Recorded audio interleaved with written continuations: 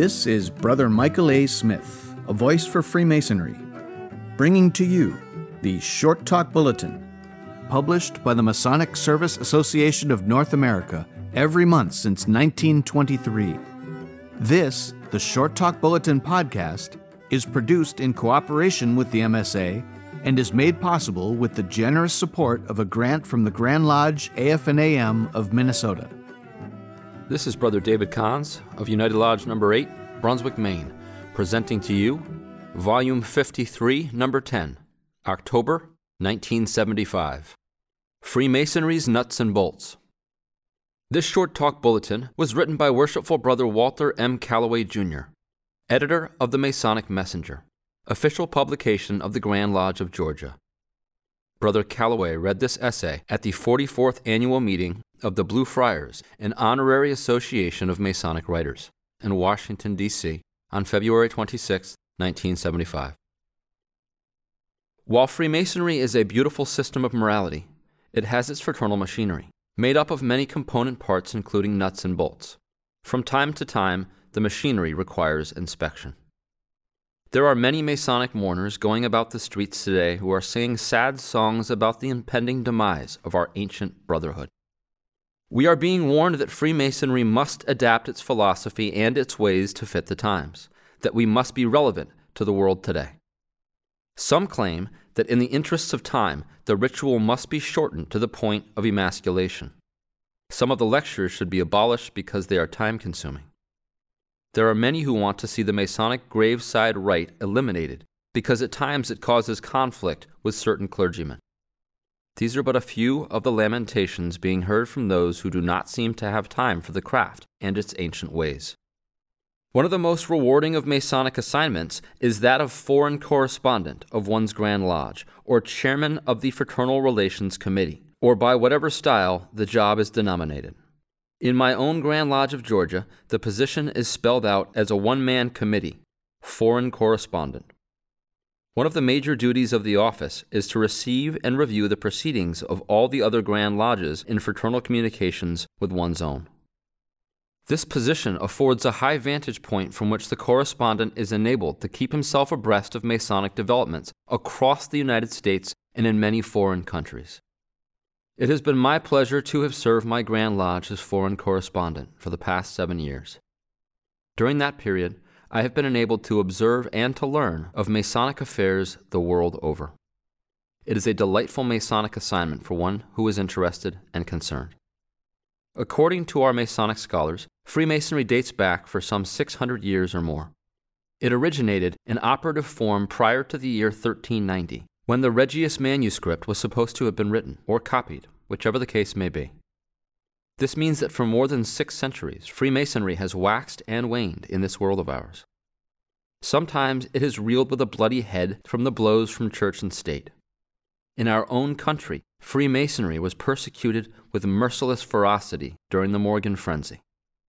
But the craft has outlived all its enemies, just as truth will always outlive error. And what, we ask ourselves, has been the secret, the whys and wherefores, the reasons that have brought the principles of Freemasonry through all the vicissitudes of history during the 600 years past? There have to be logical explanations. Every man to his own opinion. May we never see the day dawn when freely expressed opinion is denied to any man. In my view, Freemasonry has survived as a living force for good by its rigid adherence to the landmarks throughout the years, by compliance with the ancient customs and usages of the craft, by recognition of the precept that it is not within the power of any man or body of men to make innovations in the body of Masonry.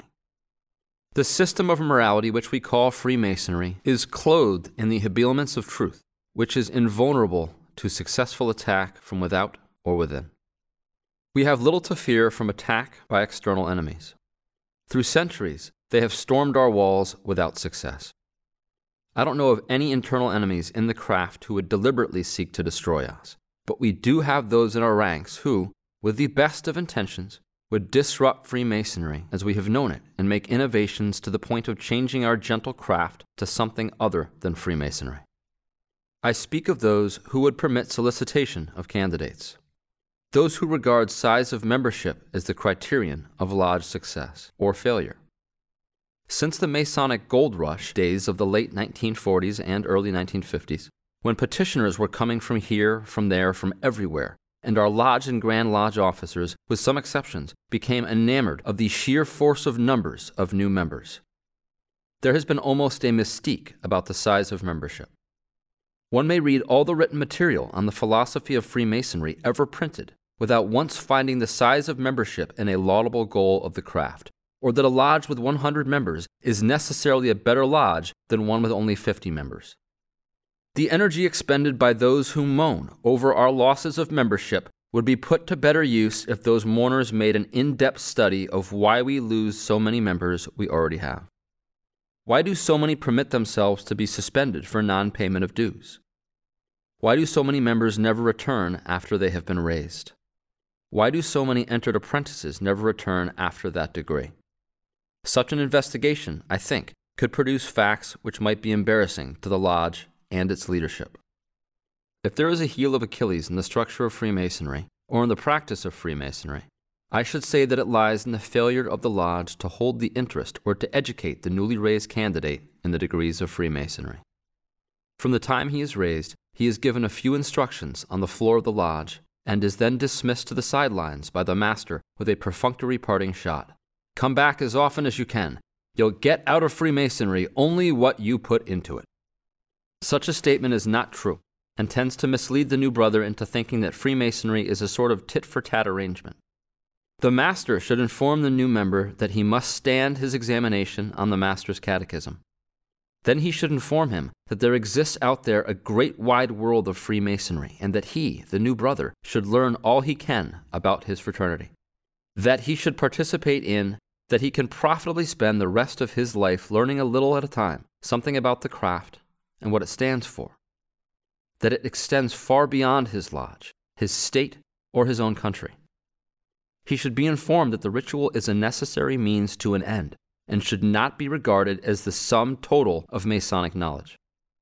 Such is the occasion when we have a golden opportunity to stimulate an unquenchable thirst for Masonic knowledge, something that should be imbued in all candidates for Freemasonry. It is my personal view that it is quite impossible for a man to advance in Masonic knowledge without at the same time becoming a better and more useful member of the craft. Can a citizen study the lives and times of our founding fathers without becoming a better patriot? All this is not to say it is to be expected that each Freemason who reads Masonic books will become a Masonic scholar.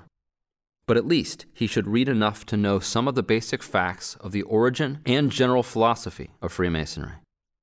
He should learn to tell the difference between fiction and fact in Masonic literature. To effectuate any improvement in any system of Masonic education, it is necessary that our communications be improved, member to member, lodge to lodge, Grand Lodge to Grand Lodge. With your permission, a personal point is made here. Your speaker was made a Master Mason in 1939, appointed to the lowest chair in 1940. Occupational difficulties incidental to World War II caused me to drop out of the line on 2 occasions. Finally, I became Worshipful Master in 1953 and served my term through 1954. About 5 years later, a new secretary of the lodge handed me a tract and said he thought I might be interested. It turned out to be a short talk bulletin of the Masonic Service Association.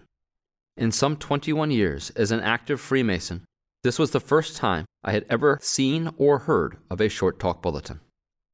In recent years, it has been quite noticeable that serious efforts are now being made by Grand Lodges to inculcate more Masonic knowledge on the new members and better proficiency on officers and ritualists.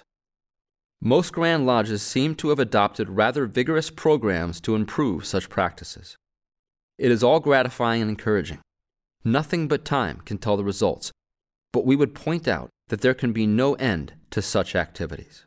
To be effective, they must be continuing, generation after generation. In my own Grand Lodge of Georgia, there is now underway an aggressive program of Masonic education and lodge leadership. A conference aimed at wardens, but including other lodge officers, is held at the center convenient to lodge officers of North and Middle Georgia each November. Another is held in extreme South Georgia for the benefit of the wardens and others in that area. Emphasis is placed on leadership in the lodges, and these are held before annual lodge elections in December. To each newly raised Master Mason, the Grand Lodge presents copies of official publications. The Lodge System of Masonic Education is a 90-odd page booklet explaining the basic philosophy of the 3 degrees. Masonic Etiquette is a 58-page booklet explaining rules of behavior, decorum, and the like. All through the year, meetings are held in specified areas of Georgia's 12 Masonic districts, under the direction of the state chairman of the Lodge Leadership Program, assisted by one of the 4 area directors. Educational type articles are printed in our Grand Lodge monthly publication, The Masonic Messenger, which goes to all 96,000 members in Georgia. Georgia, like so many other jurisdictions, is making great efforts to catch up the long slack in Masonic education. There are many component parts in the whole system, all of them important. But let us not forget the common nuts and bolts. They, too, are important.